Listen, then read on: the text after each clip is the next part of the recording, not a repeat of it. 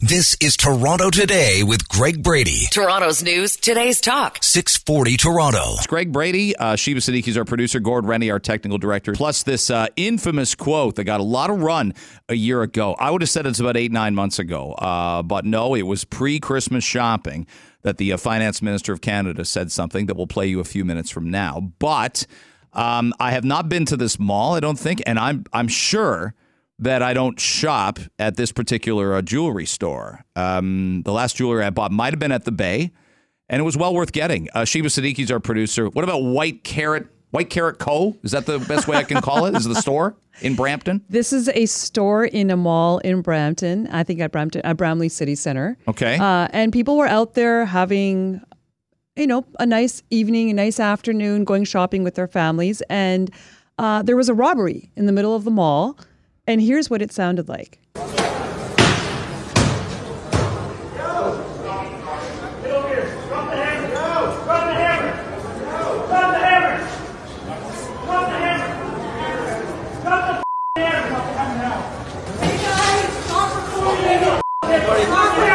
Stop the recording. Grab his ass. Okay, so do your best description of all that sound before the swearing started. So this is I take it someone had a hammer from that. These are two men in this store. It's a jewelry store. One's wearing a gray hoodie. One's wearing a black hoodie. They have I think black balaclavas on their or masks on their faces, so you can't even see who they are. You can just tell that they're men. One of them's holding a hammer and he's trying to smash the glass of the jewelry store, like the little display glasses. Yeah. And there are about 6 or 7 security guards that come running, screaming at him to drop the hammer. Obviously, he says, no, I would be dropping. I heard that one. And then they sort of tackle him. He jumps up onto the glass. Like, what are you going to do? Where are you going, buddy? You're in the middle of a mall. And then they tackle him to the ground. And then his friend jumps down and takes off. And I think his friend gets away. His friend gets away. They got one and not the other. But he drops the backpack. The most important part of it. The backpack, I think, would have jewelry in it that he stole. Filled with jewelry. Right. It looks like it's full. He drops that on his escape. So there goes that. So can you imagine, wouldn't you say, I think there's 8, maybe 9 security guards all total. They all have vests. Some of them have little things in their pocket, but none of them clearly have any weapons. And I'm not saying a mall security guard in Canada should be carrying like a Glock pistol, but they have no way to stop. Like they have. I shouldn't say manpower. They have people power because it's men and women. There's security a couple guards. of female security but they're guards. Going to take. There's even a bald one, male. They're going to take. They take him on and they shackle him to the ground. I don't know. I don't think it's a good idea for mall security to have any kind of a weapon. What about a taser though?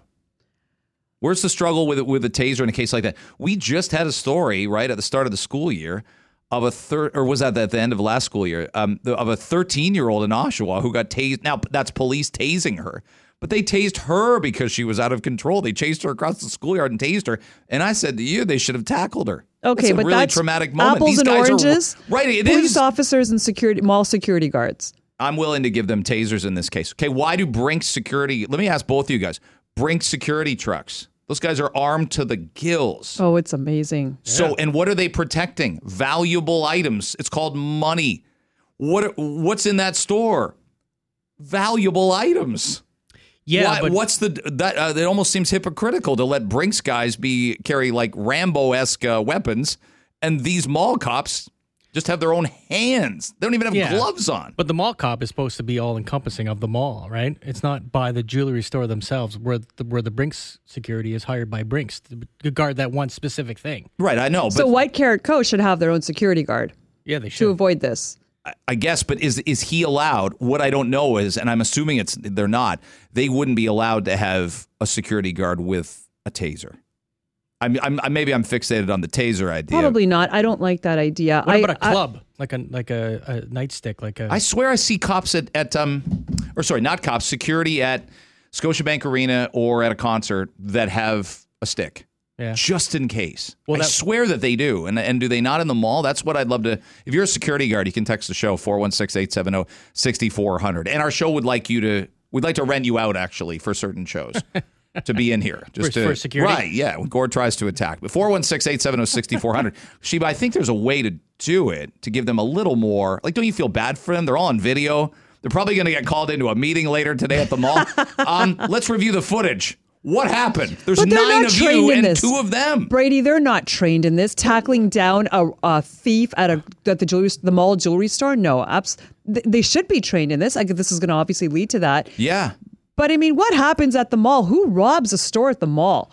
Like, if I'm thinking, if you two idiots, if you're going to rob a jewelry store, do it like an independent. I'm not saying you should. I'm not condoning this, but go somewhere where there aren't 8 security guards to tackle you. I guess so, but you actually thought you were going to get away with this. That one bald security guard, though, he came out of nowhere, and you watched that video. He's quick. He had a lot of pent up frustration that he just got out of there. But I assume, don't you think a jewelry store is more that high risk area? I'm not going to diminish, like, I'm looking at other stores there. Sport Check, or Cinnabon or Booster Juice. You're not going to maybe get a lot of robberies at those places. Like, you've got to be in those high.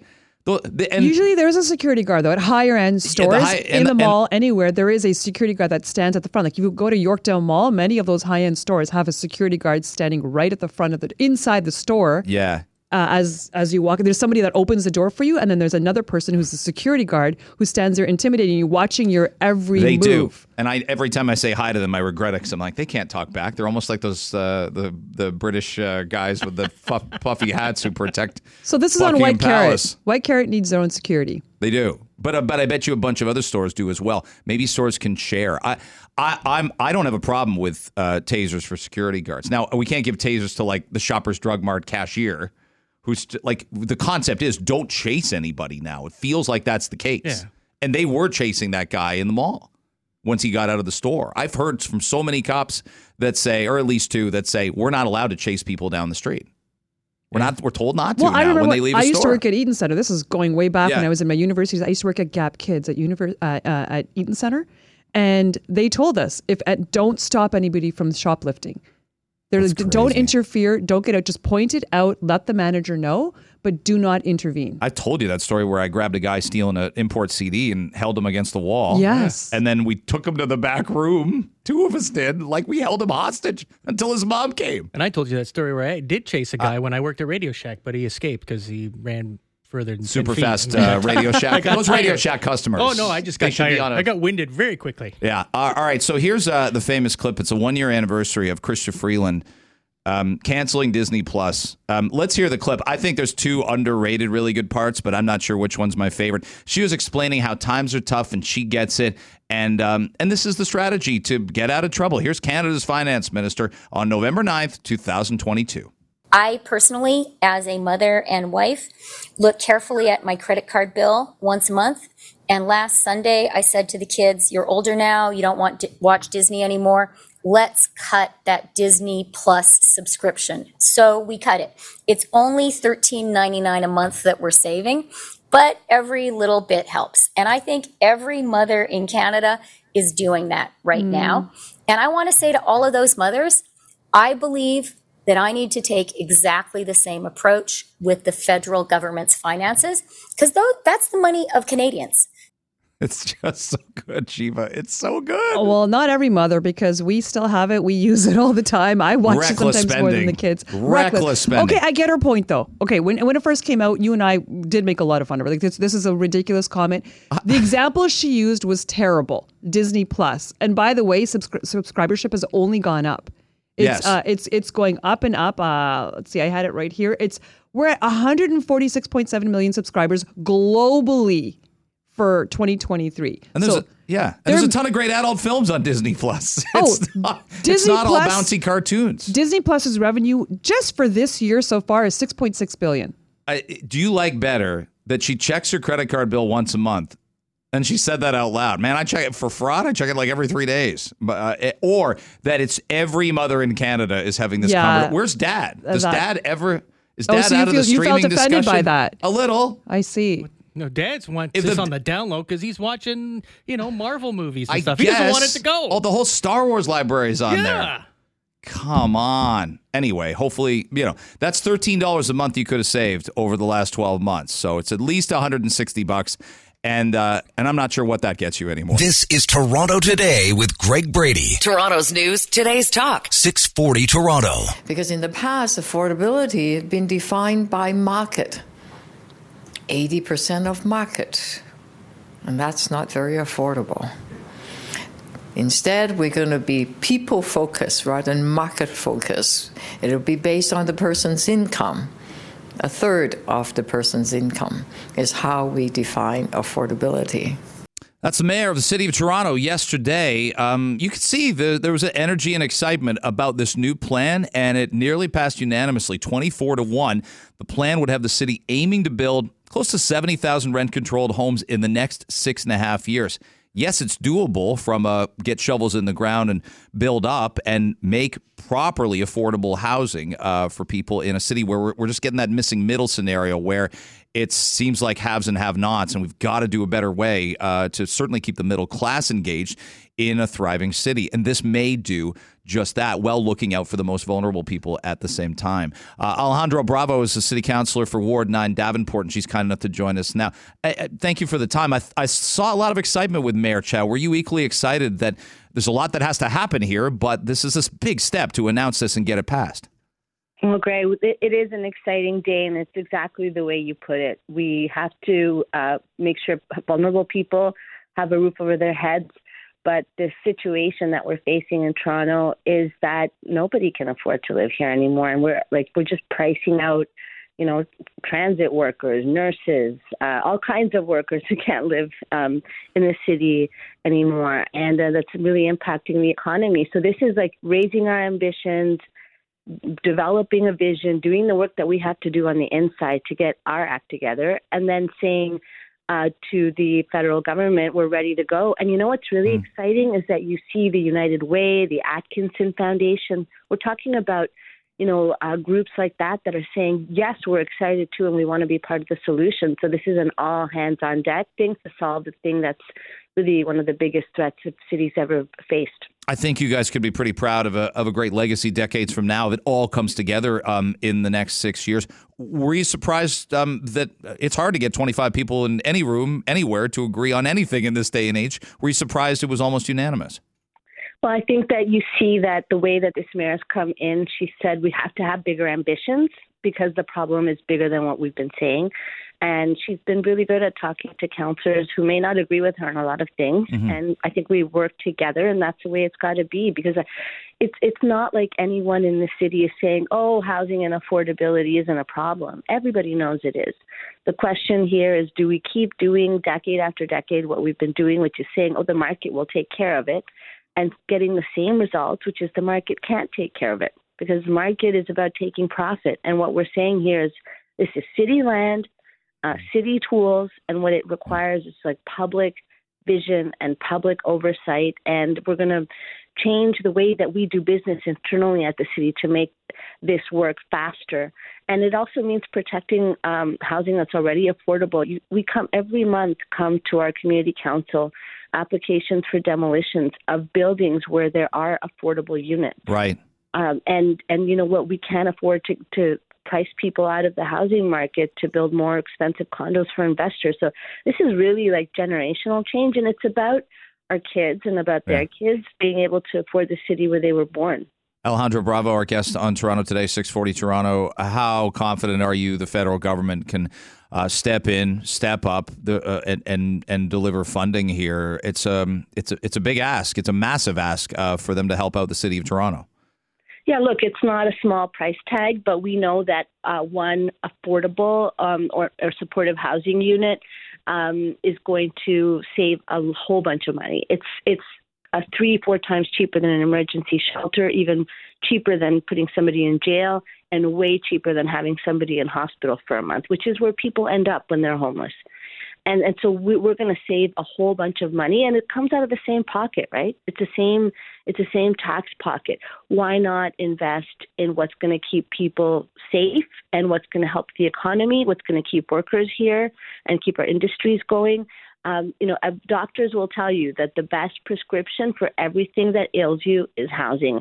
And we're going to start there. We're going to solve problems before they get really critical for people.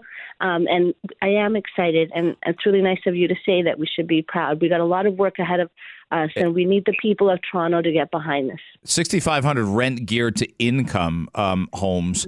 Give me a sense. Now, the mayor mentioned a 1/3 threshold, 1/3 of income. So let's say I made $60,000 gross a year.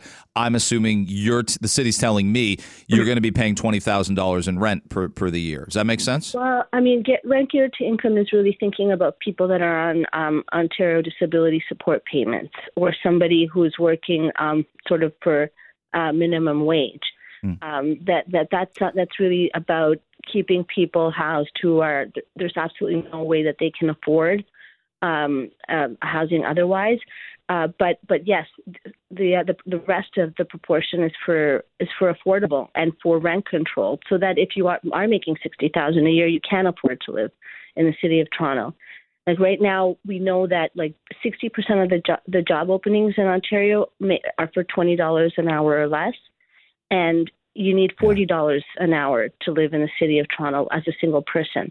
So there is more to be done around the middle part of the middle class piece, and that's why there's a real range of $65,000 affordable, with $6,500 being rent geared to income for the people that need it most. Is there some stress that the city is accumulating projects, important projects like this one? I'd bring up the Waterfront East LRT.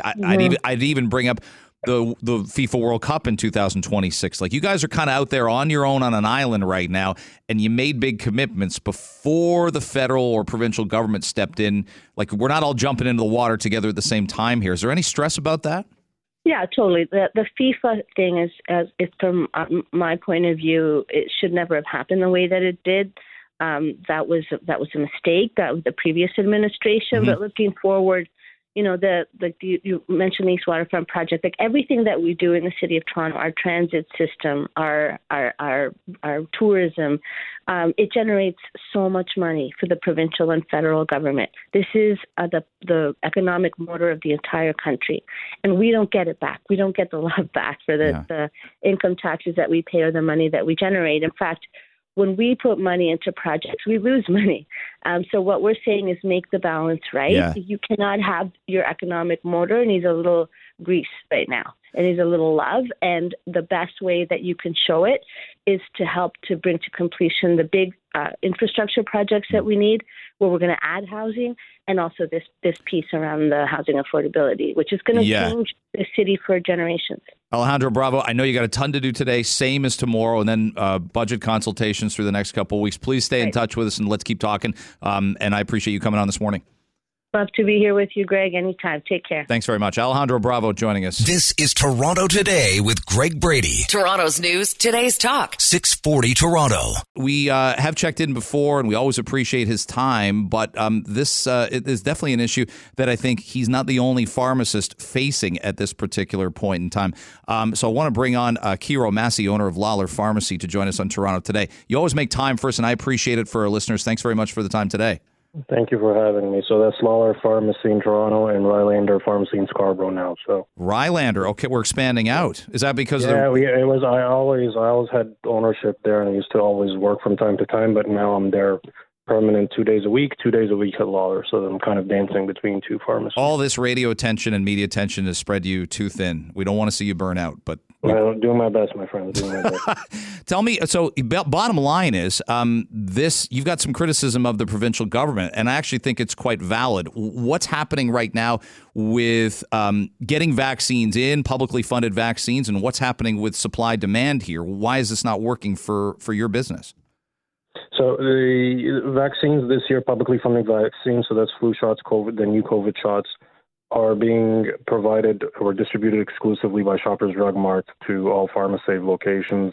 I'm not sure if that's also the case for other independent pharmacies as well. But PharmaSave has about over 400 stores, I think, in Ontario. So it's a pretty big, significant number for them to take on in terms of distribution, in addition to their own pharmacy, so it's Loblaws and Shoppers Drug Mart. And this contract was made between the provincial government and Shoppers Drug Mart. I personally have no problem with whoever's distributing or supplying. The only thing that matters to me is that we're getting steady supply that meets the demand of our patients, and that simply hasn't happened. Moreover, there seems to be a bit of a conflict of interest, and you could argue with me as much as you like, but I mean, their pharmacies got supply 2 weeks before ours or before other independents. So question marks there. They arrive in these gigantic ice boxes that are FedExed to the pharmacy at taxpayer expense, and then they would contain something like a 300-gram package, something the size of your palm, and it weighs about 25 pounds. So you do the math on this. The data I see, I think that's all very legitimate, and we've known the Premier had mentioned almost Shoppers Drug Mart or just Shoppers as a whole. You're saying like we're not trading fairly here, basically, by giving one pharmaceutical company this. Smaller, more independent companies like yours, or even a Rexall, they're not getting their fair share, and that the customer has less options that way. Is there any other way to see it?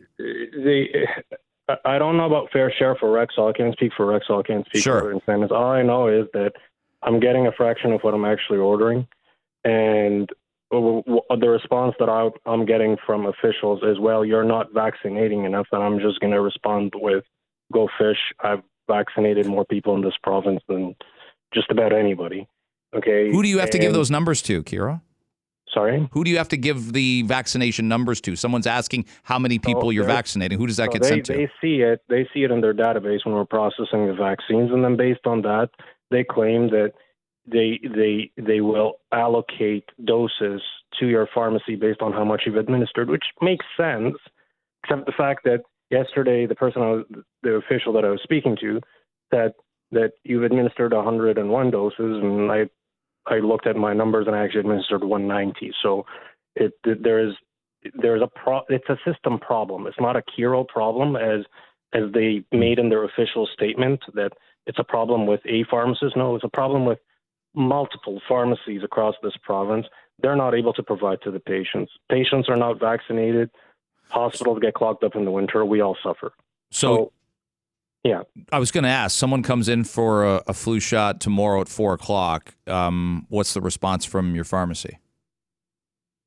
So it's going to completely depend on my supply. If I don't have supply, then we're at Rylander last Monday, I've turned away something like 50 or 60 people.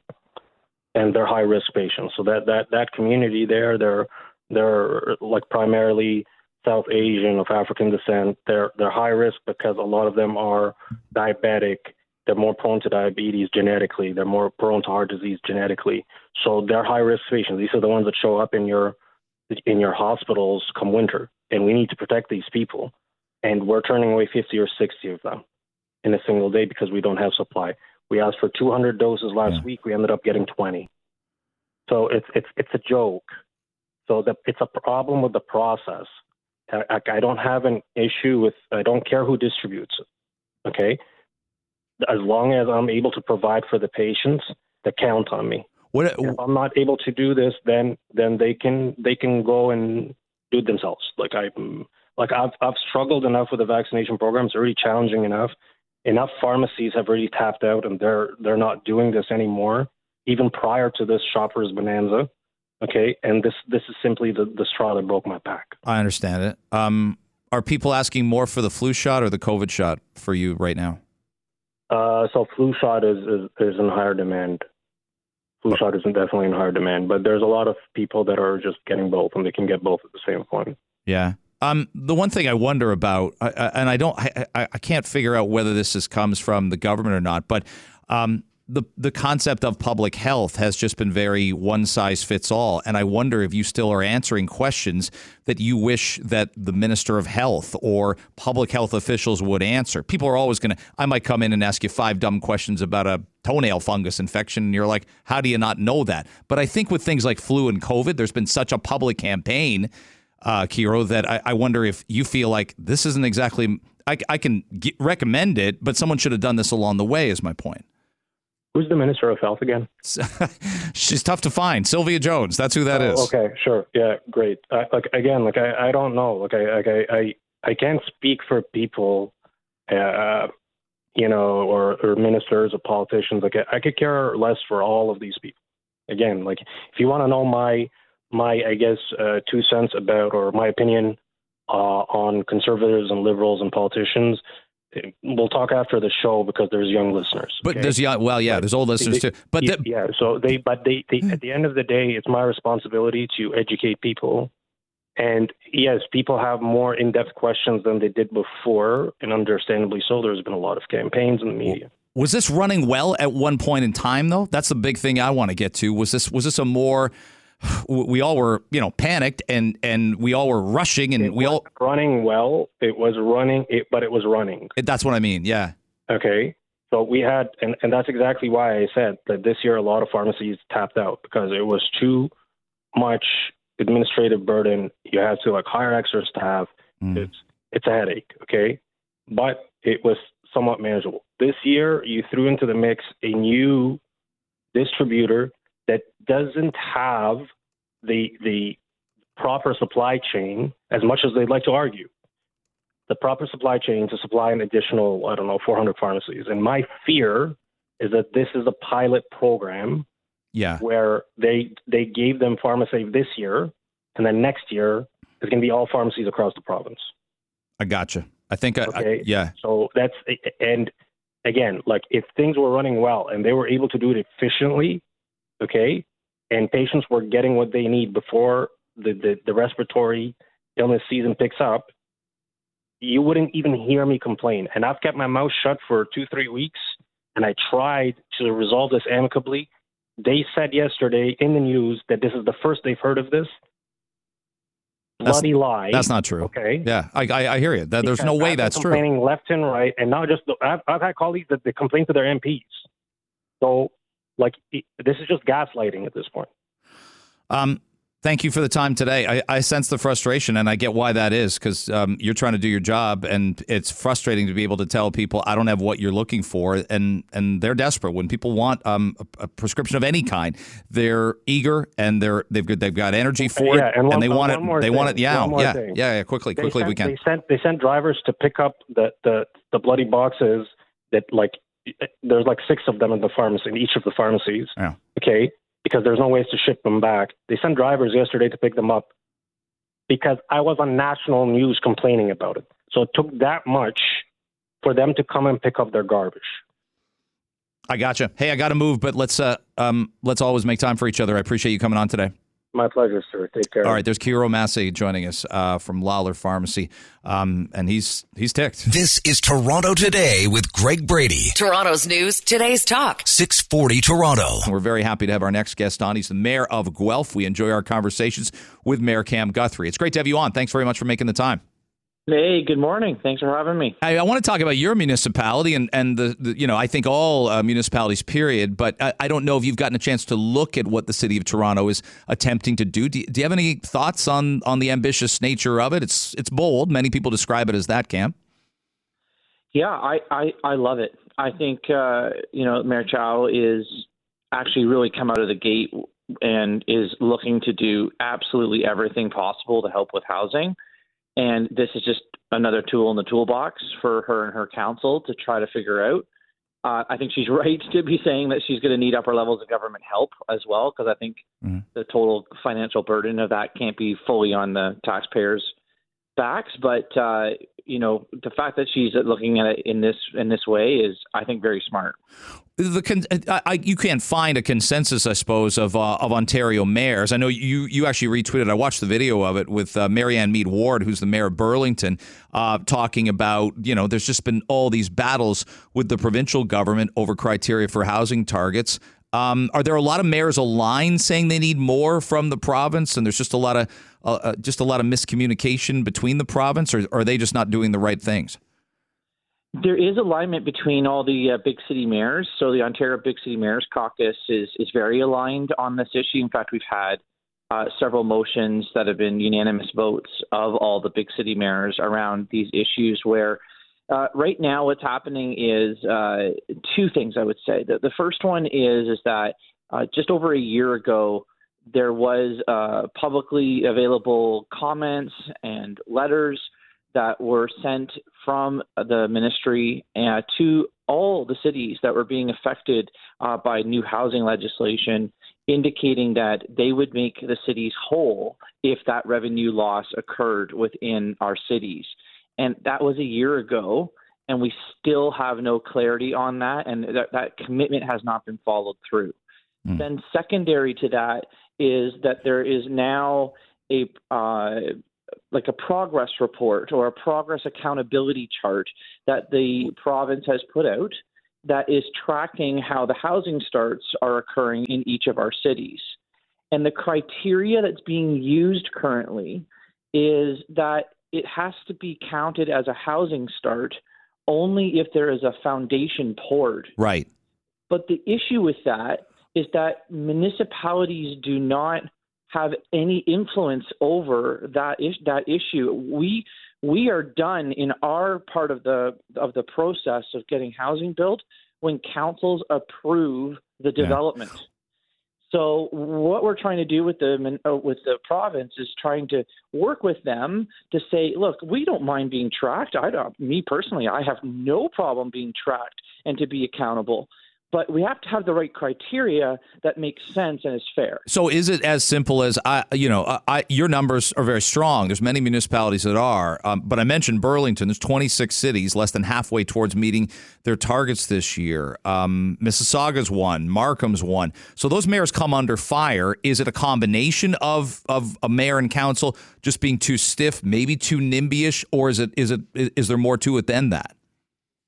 So I believe, and this is just my opinion, I deal with the mayors all the time, and we are united in trying to get more housing built. And some of these numbers that the province is releasing just don't jive at all with the actual numbers that these municipalities have when it comes to approving new developments and housing within their city. And as I said, after councils approve things, even after a permit is issued, we still have no say or influence, or we can't compel a developer to actually go pour a foundation. So because they'll say it's too expensive. They'll say that they've got their reasons, right? Interest rates. I don't have the staff. I'm stuck on other projects. There's lots of reasons, right?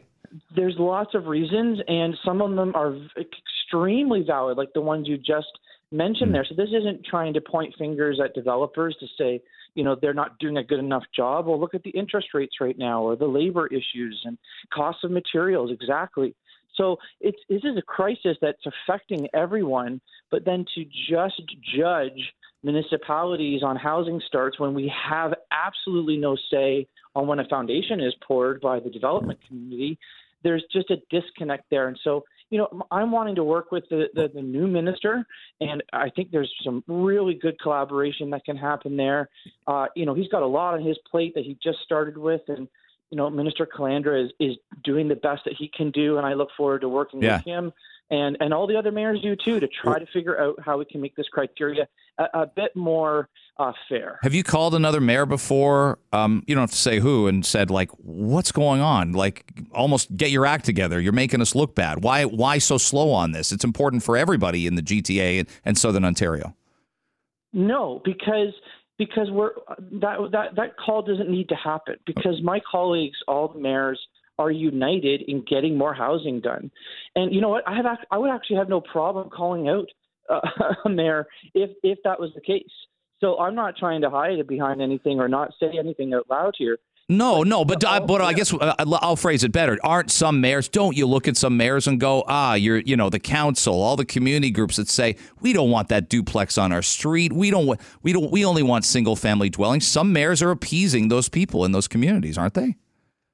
That is something that I think is absolutely gone. That is not something that's happening recently at all. It's not that I see, especially with all of the different zoning changes that have been made. Now things don't even have to come to our councils because they're already available to be built as of right in our cities. So this just comes down to the climate, the financial climate, to making sure people are staying in their own lanes and still being accountable in those own lanes. And I think we can get to something that's going to be better for everybody and not point fingers back and forth. I gotcha. That's encouraging. Cam Guthrie, Mayor of Guelph, thanks for the time today. Let's keep visiting on this front. You got it.